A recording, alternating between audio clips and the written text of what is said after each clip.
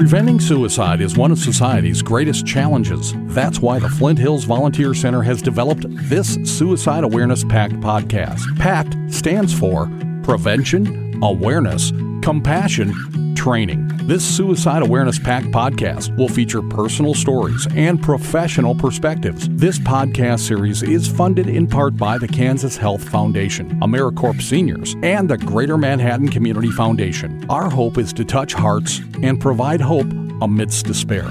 Please follow us wherever you get your podcasts and share them with those you know that are seeking help and hope. Our website and contact information is included in the show notes.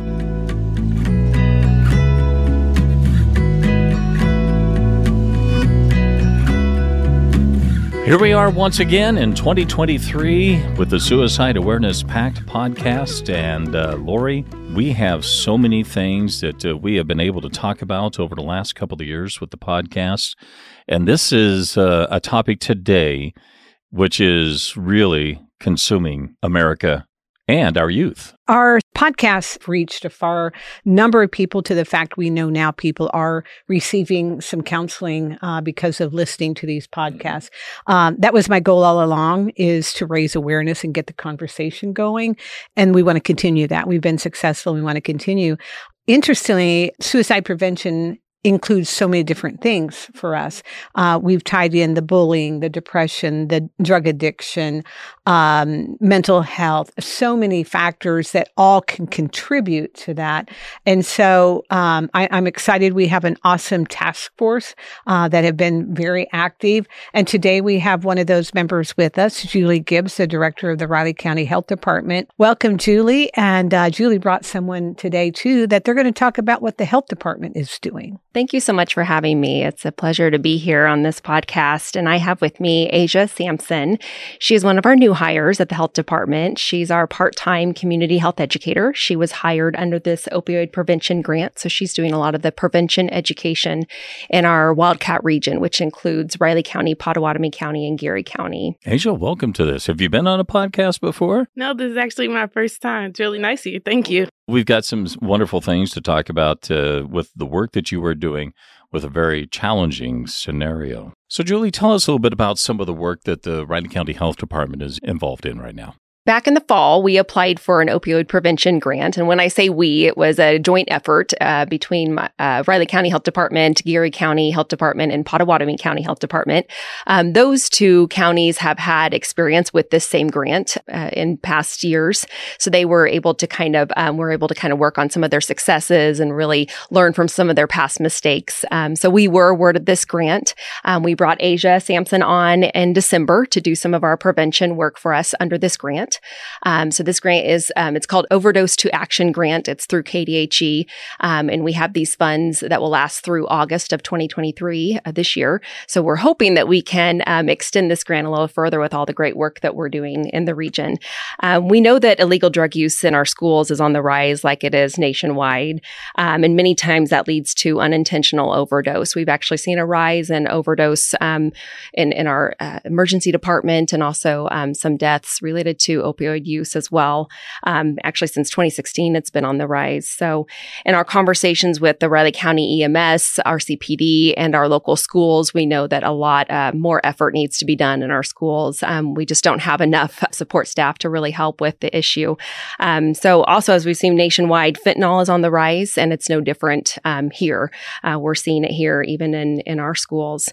So this is just another reason we need all the help that we can get when it comes to prevention education, and that is exactly why we applied for these funds, and we were able to hire our part-time community health educator to really get into the schools and really help with this education. I know we've had this conversation before. This is really the subject of what got me into doing these podcasts. I lost my son to a drug addiction, and it was difficult because I wasn't aware of all that. And I didn't know the signs to look for. I didn't know that there wasn't education. And we're seeing more about that now, and proactive as law enforcement is being, health departments are being.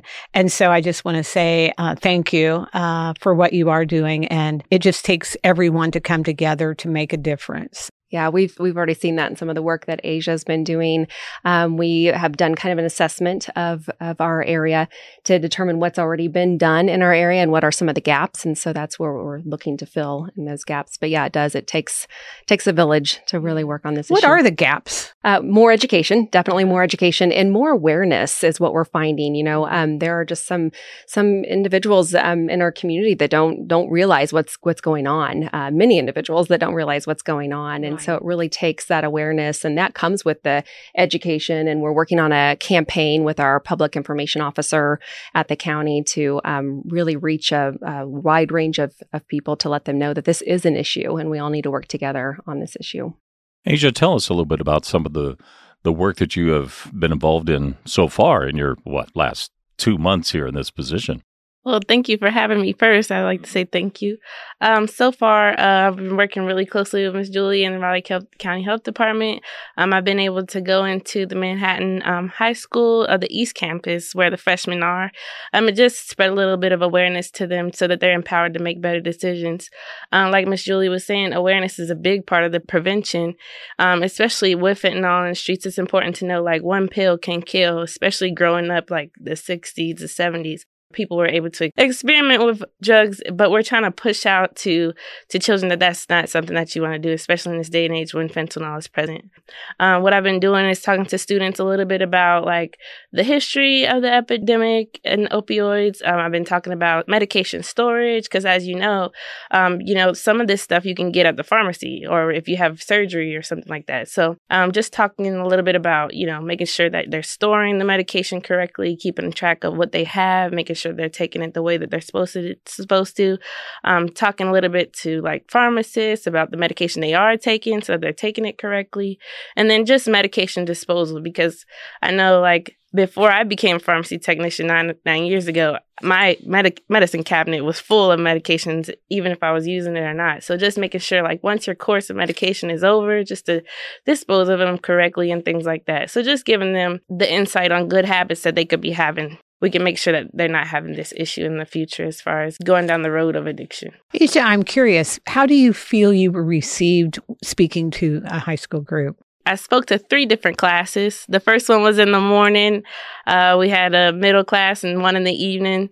The first class was, they were a little bit tired, so I didn't really get many questions. But once they started warming up to me towards the end of the day, they were very intrigued by the information. Like Ms. Julie said, this is a national issue. And because people think that it's a national issue, they may not think of it when they think of home. So I was able to spread that information to them, bring awareness that it is in our community.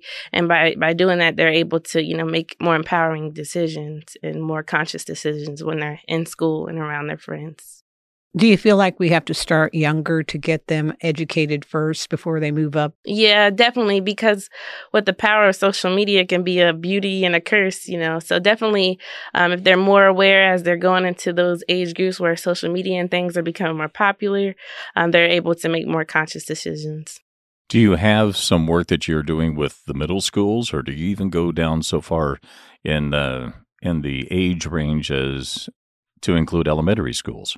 I'm hoping in the future that we can work with middle schools and younger populations, but right now we're just trying to focus on high school, adolescents, and things like that, teens. Where are these kids finding these drugs? I'm not sure. Like I said, these e-commerce profiles and social media are so popular to the younger population. It's so easy to come across the illicit drugs and things like that, and counterfeit pills. That's another thing that we're talking to them about, is just the fact that counterfeit pills look like what you can get from the pharmacy, but in fact, they could be laced with fentanyl. So that's where one pill can kill comes in play, especially when you think about taking something that looks like something you're familiar with. You definitely want to stick to what's given to you by the doctor or the pharmacist. What do you include in your presentations in the schools? First, I start by talking a little bit about the history of the epidemic. We talk about how in areas, especially like West Virginia, how the issue became because there were pharmaceutical representatives advertising to pharmacists and doctors, telling them that the medications weren't addictive. Oxycodone is a short-acting medication, and the pharmaceutical representatives, because OxyContin was long-acting, they advertised it as less addictive. So these mine workers would go in to the doctors because they got injured at work. And because they're the provider for their family, they went to their doctor because they were hurt. They would get prescribed this medication that was advertised as less addictive. So now we have whole populations of individuals who were in fact addicted to OxyContin. And it was unfortunate because of the way that it was, advertised to these officials. So because of that, it has started this whole downstream effect of overdoses, and especially when they tried to renege on what they were saying to the doctors and things like that. That's when heroin overdoses started becoming more prevalent. And that's another thing I try to push to teens is, if you look at addiction, you can have addiction or be addicted to something, but just because it's taken away doesn't mean they're not going to be addicted anymore. So you would see like these individuals who are addicted to these medications, they started turning to heroin. And then when they started to turn into heroin, they started turning to fentanyl. So it ended up being a greater issue than what was perceived. And a lot of these companies are getting in trouble for what they were pushing out, that information, that false information. There's a lot of information, a lot of good, mostly bad. Yeah. And a lot of misleading information. How do you go about trying to determine what is the right information? I try to make sure that any information I'm putting out to students is just in the realm of safety, not necessarily statistics, comparable statistics. I just try to make sure that the safety is the main point that I'm pushing out. So, for example, the one pill can kill phrase that we're pushing out, that is related directly to safety and directly to saving lives and directly to staying away from it. So I try to make sure that we're pushing out a message similar to that. Julie, I know you say we hope to be able to continue this because this is not a situation that's going to end. By showing our outcomes and hopefully positive outcomes, which we're already starting to see that, we can hopefully be able to apply for more funding through KDHE as long as this grant keeps going. We can hopefully apply for at least another year of funding to keep it going as long as we can. How do you track the success? Lots of ways. We track it. One way that Asia tracks is just through attendance. How many individuals actually are at her presentation. But we can also track success through other methods as well. We have an OD2 map, which shows overdose related or overdoses in our area. So we can track the whole Wildcat region to look at where the overdoses are more prevalent in our area and if they're rising or if they're going down. We can also look at the use of Narcan, which is becoming more popular. So tracking those numbers as well. So there's many different ways that we can track success. But like you said, it's not going to end in August. We'll need to keep going. We just hope that we can continue in this positive manner that we're going right now. I think that we focus so much on the city of Manhattan and USD 383. What about Riley County and Blue Valley Randolph? Are you involved with them in the education process as well, Asia? So right now, my involvement is with Pottawatomie County, Riley County, and Geary County. All high schools in those areas. I try to also reach out to the Boys and Girls Clubs in those areas just to do like community parent-teen engagement nights. Those are always beneficial because it's nice to be with your child as we're communicating this issue. That way, these parents also and the teens can have time to communicate these things together. What kind of responses are you getting from the parents? My first teen parent engagement night is going to be coming up on the 27th at the Boys and Girls Club here in this area. So I'm excited to get some feedback, but that's going to be my first event with them. What about teachers, their engagement with you? So I actually met with a health teacher. That's who I collaborated with first to do my first set of presentations. She was very helpful throughout the presentation. She helped keep the kids engaged. She asked them questions throughout just to see if they were paying attention. She even gave the example of Elvis because during my presentation, I talk about how there's short-term effects that aren't always the nicest effects that come with the euphoria that people experience from taking these drugs. And she talked about how constipation was one of those short-term effects and how Elvis, passed away on the toilet from constipation. So she was really helpful with that, and it kept them engaged. These are all things that are very serious in nature.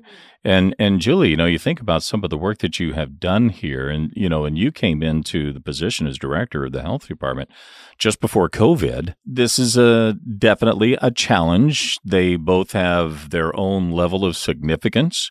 Getting this word out is imperative. This is something that I've been wanting to do because so much has come out within just the last couple of years of opportunities where we can raise awareness. And that's what this podcast series and our FHVC PACT program was all about. But the goal is that we can start conversations, we can raise awareness.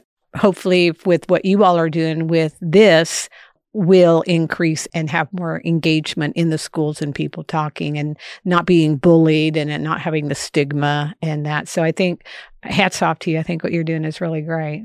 We're hoping that more kids can start those conversations about it. And that's one thing that we're hoping with this education, that they'll openly be able to talk about this and be able to take care of each other that way too. How do you put this in with perspective of the health department? And Julie, you've got so many different obligations, so many different things that you are involved in.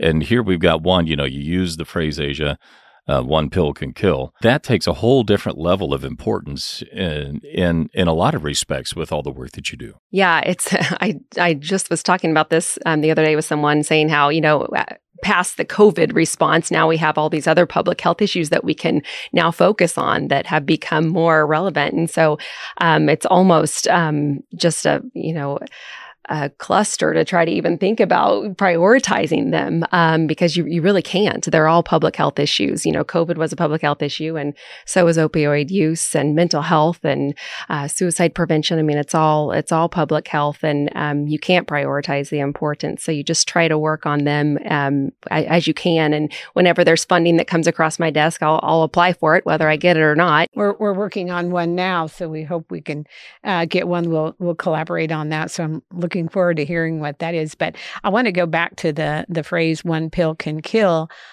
because it's something so small like that to me makes my head think, oh, that's that.